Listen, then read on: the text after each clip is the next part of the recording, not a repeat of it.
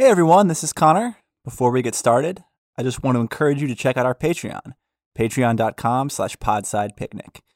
If you become a patron, you'll get access to multiple exclusive episodes every month.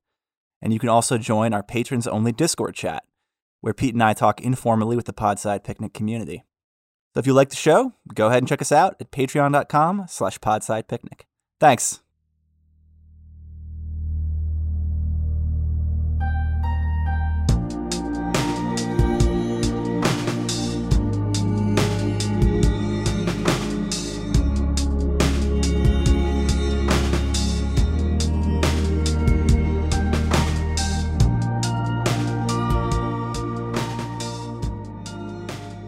Hi, everybody.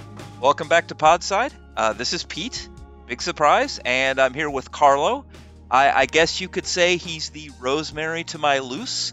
And welcome to the show. We're going to be talking about A Song for a New Day with Sarah Pinsker. Quite literally with Sarah Pinsker. How's it going, Sarah? It's going pretty well. Trying to get stuff done.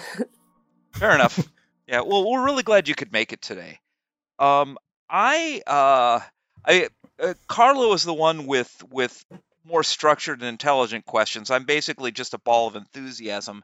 And when I read A Song for a New Day, clearly you're a very good writer, obviously, but what I saw in there is a fan. Like, I see a lot of things in here that, make me think you've read other authors because of certain resonance. Like, this world isn't Octavia Butler, but she'd recognize it. And it also reminds me of Equinox by Shiner, and it just sort of makes me wonder, what's your background with the genre? Are there authors that connect with you and inspire you, or what's going on? Oh, absolutely. I mean, I was raised on genre, a lot of short fiction, and the stuff you mentioned is definitely touchstones. Although, actually, I can't remember if I've read if Equinox is a Lewis Shiner book. I haven't read that one, but I'm sure you can see his other books in there, Glimpses and Say Goodbye, and all the music stuff, because he's one of the big science fiction slash music writers that I would list as an influence, of which there aren't all that many. Yeah, that's I never thought of that because I'm so hyper focused on the genre in an unhealthy way. But you're absolutely right. I mean, there's I can't think of many science fiction authors, certainly within the past 20 years, where music is a real focus. And yeah, Shiner with the whole the Equinox is part of that whole Rickenharp thing, and I mean, he's literally in a band, and I think that's one of the connections my brain made. Yeah, I'll have to check that one out. But definitely his work in general, and then Elizabeth Hand and Wilding Hall and her earlier work, which isn't necessarily music but related, but definitely is music adjacent and music full. That's a cool way of putting it. Yeah. Yeah, I mean, there are people who even if their work doesn't have music on it, like there's music to their work, and when you talk to them, you see it. And she's someone who I've wound up on panels about music with. I feel like I got lost in my prepositions there. But there was a sentence in which I was on a panel with her about Bowie. Usually people come out of the woodwork if there's a specific artist, and then you're like, oh yeah, I can totally see that artist's influence in that person's work. But if you read her nonfiction, she's got the whole she was part of a punk scene, even if she wasn't a musician, and it's in the work for sure. And then all of her the Castneri books, which are not genre but are definitely genre adjacent. I'm going to spend probably a disturbing amount of time thinking about like genre authors and their connection to music, Stephen Bruce is popping to mind now with like all the Jerrig stuff and how drumming seems to come up in every single novel at some point. Charles DeLint, Bradley Denton. There's a whole bunch of great newer authors. P. Djeli Clark with Ring Shout, which just came out this year. Everybody in the music issue of Faya, which was fantastic. That was maybe 2 years ago now, but it was a great issue. There's all kinds of people. So, I mean, you also, I mean, you're sort of like dually in the arts. That there's got to be a way to say that doesn't sound so stupid, but like you've got like Stalking Horses is a vibrant, successful band, and you're kind of juggling that at the same time. Is that ever overwhelming? I mean, like, do you ever have to pick a master? I can't say that the juggling is successful at this point. Sorry, I was also laughing because I think I hear a dog squeaking in the background. Yes, oh yes. Yes. My dog Chewbacca he's 100 pounds and still a puppy, and I don't know what I've gotten myself into. Well, he wants to be the fourth Mike. Yeah, absolutely. And my dog would be doing that too if I gave him one of his toys right now. But it was such a distinct sound that so I have reined my train of thought back in. I'm jumping on board. It was, you asked a question about juggling things. Yes. And I'm not juggling them successfully at all. I mean, nobody is really in this year, I suppose, but I have a fourth album that's been ready for ages that needs to get out to the world, and I just cannot make that happen. And I've now passed all of the hurdles except the ones that are me. Like, for a while there were external hurdles, and now really it's me, and I have to acknowledge that it's that I'm the one holding myself back on that. That's incredibly relatable, by the way. Yeah. Sometimes there are no more fingers to point. If ever there were, because even when it was other people waiting for the go ahead from me, probably. This is just where I got stuck. But when they're working properly, the two inform each other. And I definitely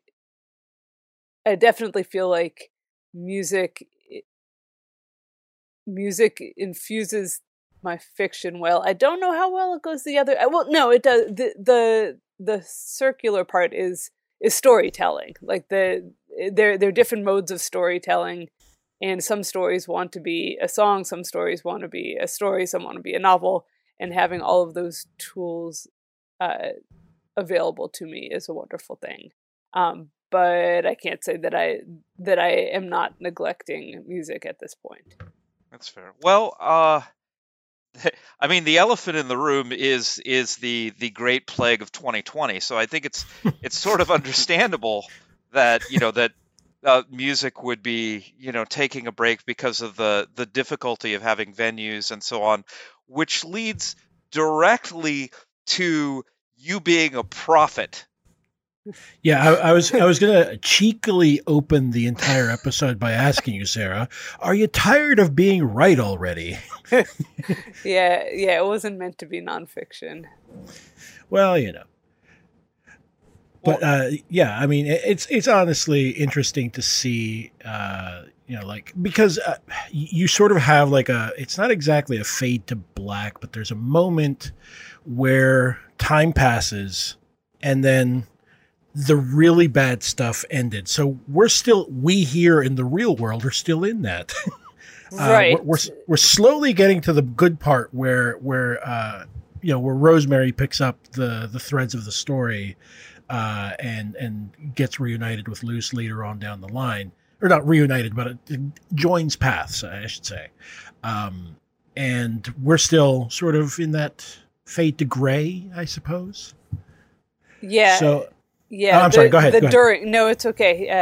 I was going to say the during is absent from the book, which was a deliberate choice at the time, but does leave one to wonder. I mean, I think that worked out well for the book, in that that's part of why it seems so prescient. Is that I sketched it lightly enough that you can sketch this particular present onto it, which was never meant to be the case. But Yeah. there's definitely far less during, because I was more interested in the far after. Yeah. So it's sort of funny because this sort of ties back to the comment regarding, like, once you know what someone, like one of the other writers that you've met that is either in a music scene or is a musician themselves, when they chime in and say, "Oh, I love this band," you can sort of trace back and sort of go backwards and go like, "Oh, that's how this song or this artist informs this style of book or this style of writing." It's just sort of interesting to see it the other way around. Yeah. So, Yeah. go ahead. Sorry, I was just thinking about that for a second, about how you can tell some stuff about people's writing style by the music they listen to. I always like those when people put out their playlist, or inexplicable. Like, as far as I'm concerned, it's completely bizarre that people listen to music while they draft, because I can't do that at all. But those are always interesting playlists, and then I'm more interested, or I connect better with the ones that are related to the book or book adjacent, that weren't actually the music the person listened to in that moment. Yeah, I could see that. Where it sort of reflects a theme in the book, or you can see how the author is then trying to interpret that theme through the choices in music in a playlist. Yeah. That is sort of neat. It's sort of like a weird, it's a weird, like almost an archaeological dig, if you will. I was just going to say that maybe Pete has a question, because I completely forgot the one that I was going to ask you. Well, I mean, this I'm going to start with a weird collection of feelings, and we're going to see if there's a question at the end of it. I work in corporate training, and I have for decades. And what really got me into it was a cool opportunity that now makes Rosemary hit me very, very hard, which is they would send me to India, or they would send me to the Philippines, and I would go to a place where, they've got a brand new office, and I teach everybody how to do their jobs and stuff. And I mean, it was great for me. I got to do all this travel. The company loved me. I was getting bonuses. And then over time, it sort of bled into my consciousness what the other end of this was that for every person I hired, somebody else was getting fired, and that was me. And it just felt a little bit too on the nose. Like either you've got a really natural understanding of like the evils of corporate structure, or you've seen that beast close hand. And I was just sort of wondering which one it is. Hey, there is a question. I have not worked in the corporate world even a little, but I've worked in nonprofits and seen both the good and the bad. Seen the functional and less functional, and some of that can be extrapolated to the corporate world, or some of it maps pretty exactly. I think, the most charitable way to look at it is that companies are always trying to do best by the company, and I think a lot of us were sort of trained or indoctrinated in some way into this idea that your job is your home, and the job is there's a workplace that will be your workplace forever, and then you see for how that for most people that isn't the case, that we as humans are more expendable to the job, and there might be a couple of people who get to be there for a long time, and then everyone else either moves along or is moved along. And I think that kind of goes across the board in a lot of fields. Yeah, sadly, you may love your job. It's just your job may not need to love you back. Right, exactly. So I suppose the question here is, or rather, you know what? I'm going to go back a second, because this is actually set in the same world as Our Lady of the Open Road, right? Indeed. How does that tie in, or where in the timeline would those two be? It's a good question. It's a little tricky because it doesn't scan quite right. Our Lady of the Open Road, to my mind, sort of exists in between the second to last chapter and the coda, in a long stretch there.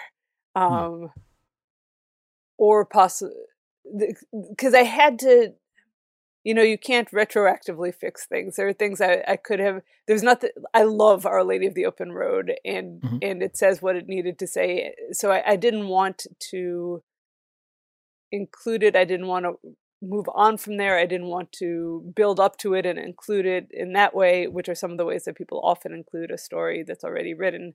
But that means that sometimes the timelines don't quite jibe.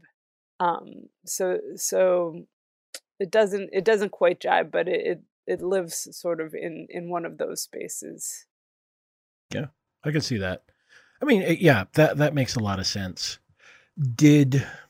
I guess my other question would be, did A Song for a New Day come from maybe notes that you had made for Our Lady of the Open Road, and then realized that you had more story to tell, or how did it come about? I felt like Our Lady of the Open Road was complete, so it wasn't about filling it in. It was, well, frankly, I wanted to write a novel, and I had not, I'd written, a few things that were vaguely novel shaped that I didn't love before that. But Our Lady of the Open Road has Luce is the main character, and she was the easiest voice I'd ever written. Like that is a 15,000 word story that I wrote in 2 days, which is not my usual pace.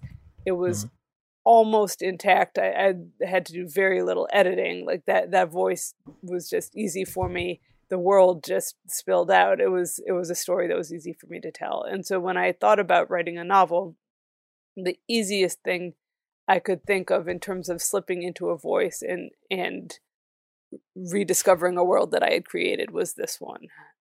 So that's pretty much where it came from. And then I had to figure out, I knew that some people gave the advice that you should, say what comes next, but what comes next didn't feel fair to that story, because that actually felt like a complete story, and what comes next implies that it wasn't. And the other advice that people give is to build up to the story that you had originally published. And again, in writing a story that built up to it, I realized I couldn't build up to it. So it's sort of an alternate reality from the other one, if that makes sense. No, they're makes perfect almost sense. Parallel, but yeah, like a little branch off of it. Yeah, I gotcha. So it's sort of interesting, because that's the building up to it. I just I think earlier this year, or what is time? I don't remember if I read it this year or last year. Read The Traitor Baru Cormorant at long last, and I wanted to not read the short story and then compare the two afterwards. And the short story, I mean, is essentially there's like, whatever 7,000 words or whatever the story's length is, added to the end that is exactly, maybe not precisely, but it is almost perfectly the same story, with a little bit more there to give it the context and sort of weave it in, which isn't a knock. I'm just saying it's sort of an interesting way to approach it, which is interesting because here, in your case, you did not do that, which makes sense. I think it makes perfect sense. Yeah. So, Pete, do you have anything else? Did you? I sort of like. I can riff one other thing off of that, which is the novel that I have coming out in May, which is called We Are Satellites. Is also based on a couple of my stories. And it is a funny theme because every one of those stories feels complete to me. And this time I did include them. They're all sort of woven into it's either 2 or 3 stories woven. I think it's 3 that are sort of woven into the early chapters that were complete at the time that I wrote them, but they also felt like a jumping off point. And so for those, I wove them into the beginning and then moved on for a number of years after that. So sort of a different approach to expanding a story while still honoring the story as it existed. So that is sort of, so does it, I'm not sure how to phrase this because the only reference I have is like Queen of the Damned, where she starts off with a bunch of disparate characters moving towards a concert, and then there's a hard break and that the concert happens and it switches points of view. Is that the type of structure you're going for there? No, it's a family. It's about a family and how they deal with a device that's become popular. And I had written a number of stories that had explored this device that I had come up with. In the short term, the stories were all early on as they were all about this one family, but they were all early on as this device became more popular. And so the novel was, well, what happens after several years. So it's another, I guess you could look at it as another, before and after, but not the same, not to the same degree. And hopefully not hopefully not with all the events that happened to make that after. Right. Jeez. Yes.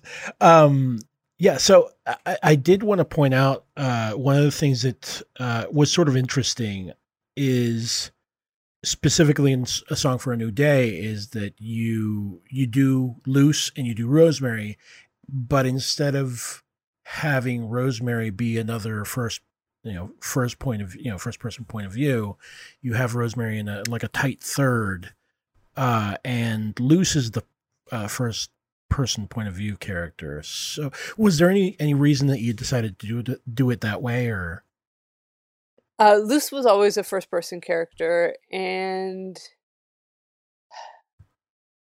no, I wish I could say there was a story reason, but I think maybe underneath it was that I had to learn Rosemary, but she was a little bit more at a distance from me, and I had to kind of come to discover her, and she was a little more reluctant with her details, so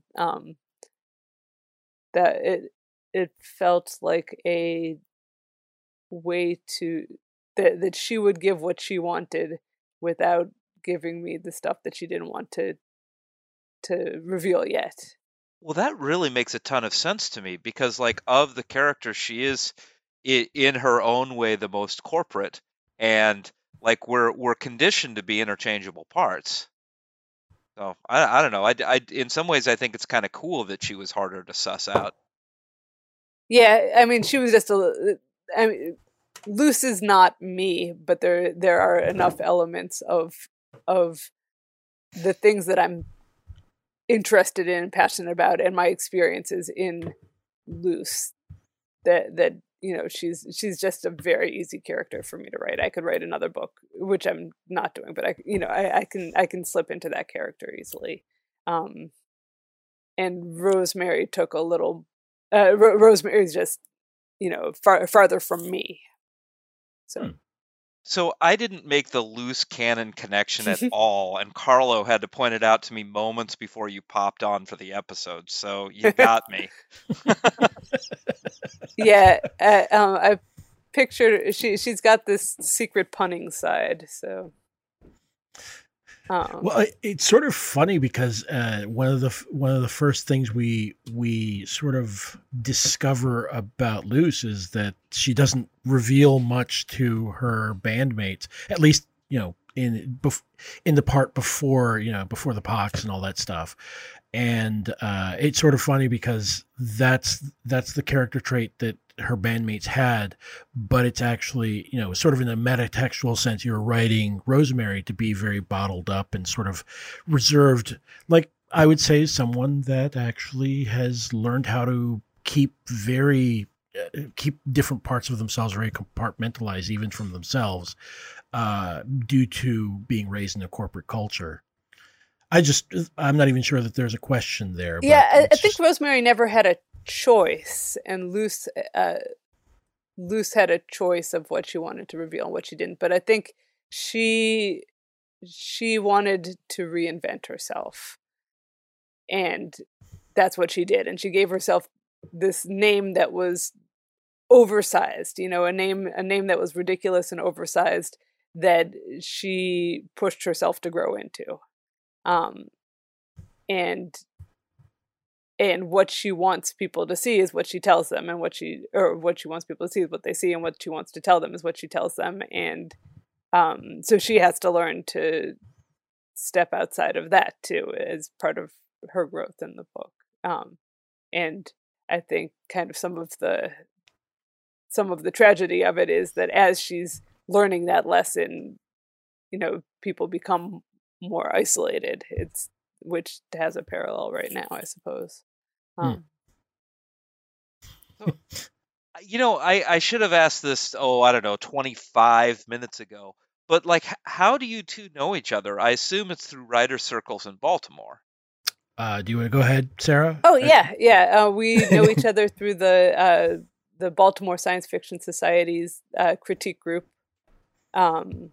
which is a wonderful group. I haven't been in a long time, but it is still going strong. And it's an open critique group, and we were both there right as the group started.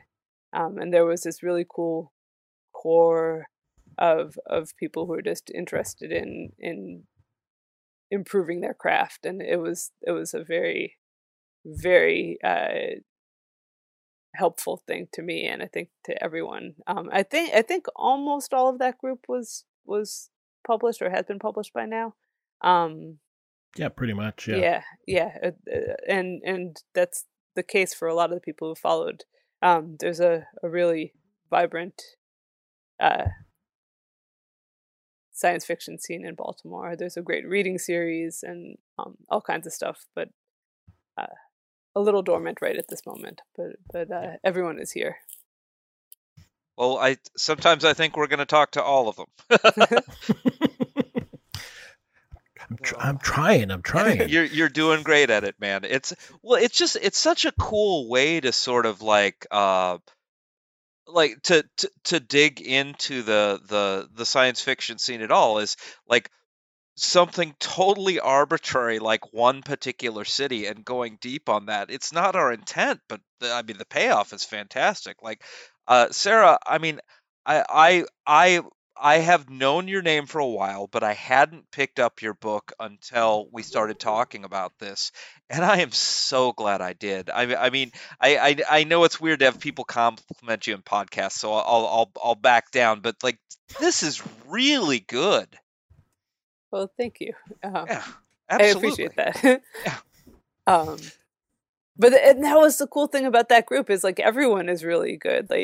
I'm sure you've read Carlo's stories. Carlo's stories are great. It's I don't think it's something in the water, but I think that when you've got a group like that and a scene like that, it can kind of nurture people and push them to improve. I've seen it in a few other cities too, where there's good scenes and people show up for each other's readings and come up together like another. Science fiction has a lot of cohorts. I feel like you can have a cohort of people that you went to a workshop with, if you're someone who was fortunate to do that, or people who come out of a certain con or an online group. There's all kinds of ways to come through, but this one has been pretty neat in that there's so many people and everyone's cheering each other on, and everyone's seeing some level of success, which is wonderful. Yeah. I have a question for both of you. And Sarah, as you might have picked up, I'm more of a super fan than anything. Like I'm excitement behind the project. So like when people talk about writing in the process and writing groups and all of that, I have nothing beyond what I've heard in these interviews. And so I keep wondering about the first step. I mean, you've got ideas and you've been working on a short story. Like, how do you go from there to connecting to these writing groups? Like, do you know somebody first, or do you check the newspaper? Like, what's the trigger? I think I literally checked the newspaper, and it happened that it was right at the time that this group was starting to meet. Was I there for the second meeting, Carlo, or like something? Yeah, like second or third. Or something like that. Yeah, it was right when they were starting. A bunch of them had been going to a non-genre critique group that was meeting at a bookstore, but sometimes looked askance at some of the genre work, if I remember. Yeah.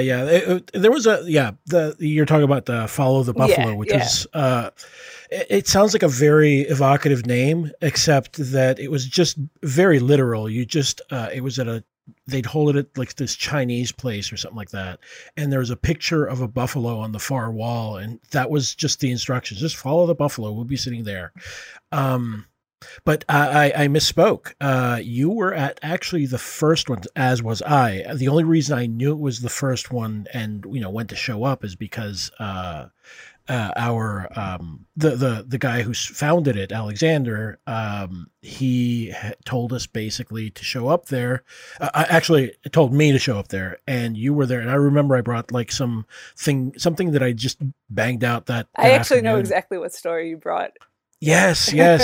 I'm remembering that because I'm thinking, shit, that never got sold, and I should probably go back to that and rework it or something. Right. And the thing is, what I remember is like we went around that night and the stories were good. Like I was like, I've been to other, because I mean, back to your original question, which was like, how do you find that? Like, not everyone goes looking for it, but if you're craving writing community, like that's one of the ways you can either find it sometimes at a reading series, especially if they have like, hey, come to our reading series, and then they'll be mingling afterward. Like sometimes there's an invitation to more, but a critique group is one of the ways into writing community. And right at that moment, I was very much craving writing community. And I got to this group and it had both. It had writing community built right in, but also the quality of the stories was high. And that's important because you want people who will push you, and you want like my ideal in a writing group is always people you want to impress, like, like who you respect enough that you want to impress them. So I remember it like exactly the stories that everyone brought that first night because I was like, oh, I need to like make sure I keep my game up. This is a group of people I would like to meet with and work with and improve with. And that's how you get community in this field, in large part. Yeah. Speaking of, Sarah, if I'm remembering correctly, you brought the one where it was the attic. I forget exactly what. Is that what was. I can't remember what I brought, but that would make sense. Yeah, where the guy goes up into the attic and just like freezes. or sits in the, was it like a weird lazy boy that was like mothballed up there, and then he just sort of like stopped. It was just sort of funny because the thing I remember the most is that the solution was to throw him out the paddock window to get out of the time stop field or whatever it was. Spoilers. It's just sort of funny. Welp. Sorry, I don't even know what the name of the story is anymore. You've got some interesting parts there, because that isn't actually what. Like you've got elements of it, and either that was what the first draft was, which would be fascinating, or something, because that isn't how it ended. Like that isn't the meat of the story as it is in Uncanny. Published a couple of years ago, but that is probably the bones of the story, while not the meat. So I guess So spoilers for the first draft of a story that showed up in Uncanny. Yeah. Sorry, I was just giving you a headache, man. No, it's all good. Yeah, and yours had to do with the steps on a tower. It was my basic premise was that they had cleared out the Library of Babel from Borges, but they'd made it into a prison. So yeah, but the prose was beautiful also. Thank you. I tried. You're welcome. You're welcome. But there was kind of similarly, like the first time I went to there's a workshop, like an invitation only workshop called Sycamore Hill. That the first time I was invited, like you get this call and you say yes, generally speaking, if you have the wherewithal to get there, and to spend a week. And then once everyone has said yes, then they tell you who's going to be there. So, I had some stories out. I was feeling pretty good about them, and I got this call, and I was like, sure, why not? I'll go to writer camp for a week. And it's a peer-to-peer workshop. It's the same as any other writing group where you get to meet and critique each other's work on an even basis. There's no teacher. And they said, okay, well, the group this year is going to be Ted Chiang, Molly Gloss, Karen Joy Fowler, Maureen McHugh. I'm blanking on who else was there that year. Christopher Rowe. Why can't I remember who else was there that first year? Matt Kressel, I think probably. Kaini Ibura Salam. I am struggling now, but the point being that there were like 12 of us, and it included 12 of my favorite short fiction writers, and I like nearly imploded from having to peer-to-peer critique Ted Chiang and Karen Joy Fowler and Molly Gloss, who are, as far as I am concerned, like masters of the field. But you still have to find 10 minutes worth of stuff to talk about, and critique in their work, and just this moment of, oh, I really have to up my game, both as a critiquer and also I have to bring the best story I can possibly bring. Like this is not something that I can just, you can't just draft something quick and bring it. You want to be worthy of their time. And so I've been 4 times now, and I think that all 4 of those stories were the best stories I've ever written, just from the act of saying I have to up my game in order to be worthy of this honor of being at this place. And yeah, I mean, I was just going to jump in and say that that Sarah mentioned something really important here, which is and this is just general sort of advice to anyone who is interested in writing and finds themselves a writing community. Basically, if your peers in that writing community are not good critiquers, and it sounds harsh, but honestly, if they can't give you fair feedback and without being a jerk about it, or just sort of like blaming you for sucking or something like that, that's not for you, man. It really isn't. You can find yourself another critique group. Yeah, Because bad critique is dangerous. Like it can be demoralizing, but it can also lead you totally astray. Yeah. Yeah, I mean, and that's the thing. You also need to know, as an author yourself, you need to know where someone's slipping into. Like, the critiques don't change what you want the story to be, which is difficult, because if you want to sell something, you want it to be, you want to take in advice to make it as broadly appealing as possible. But sometimes people are, they just don't know what your story is about, and you have to know what it is. Right. And, learning what to say. Kernel, yeah. What to say. I'm sorry, go ahead. No, just learning, what to take out of those critiques. And then conversely, the skill of critiquing other people's work is worth developing, because often you learn more from the act of critiquing others than you do from the comments you get on your own work.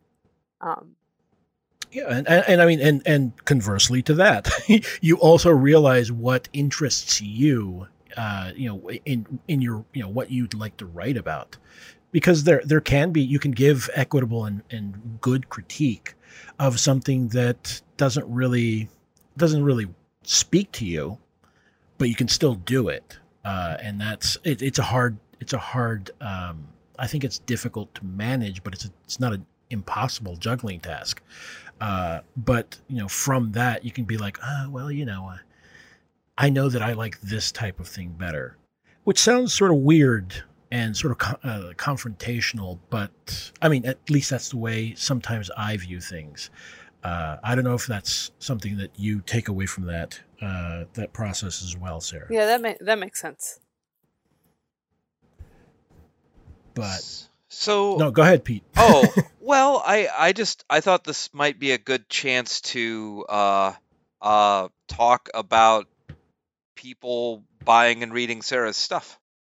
Oh, I think that's a great idea. Okay. So, Sarah, if somebody is new to your work and wants to get started, like where would you push them, and where would they go from there to check out your writing? Well, if they like short fiction, right now it's easy, because if they like short fiction, then I'll tell them to grab the collection, and if they like novel length fiction, then I'll tell them to grab the novel. I imagine that once you have a third book, it becomes harder. So I look forward to that. In May, I'll have to discern between the two books, the two novels. But at the moment, that's what I would say. I'm a short fiction writer in my soul, I think, and I love, like, this particular novel is also very close to my heart. And I'm sure that every novel is close to your heart for different reasons. I don't actually know if that's true. I have to write a few more and I'll find out. But yeah, I mean, both of these books are very good introductions to me, but from different angles. And then there's a lot of stuff online too, if you need to dip in before you buy. Yeah. Well, I would also push them to read, speaking of online, your current, most recent one is, that I've read at least, is the Two Truths and a Lie over at Tor.com, which was fantastic. I loved it. Can we have more of that?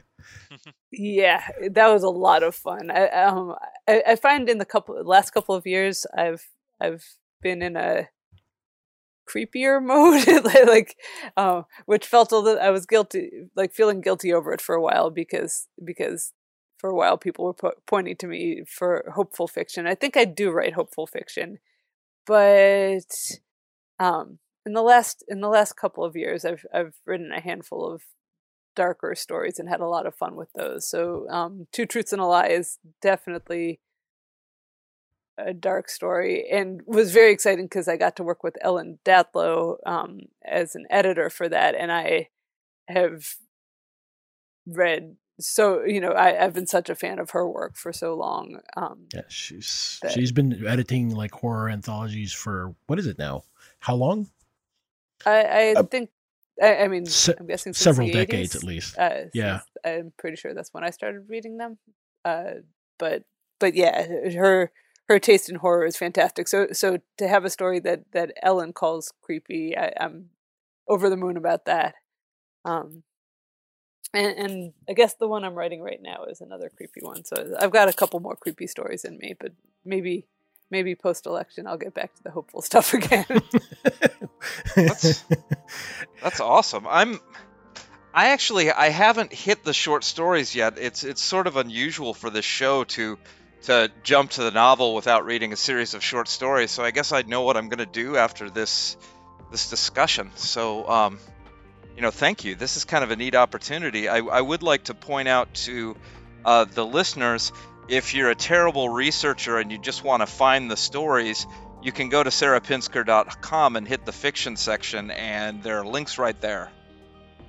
Yeah, with apologies for my terrible coding. It's not the prettiest site right now, but it's functional.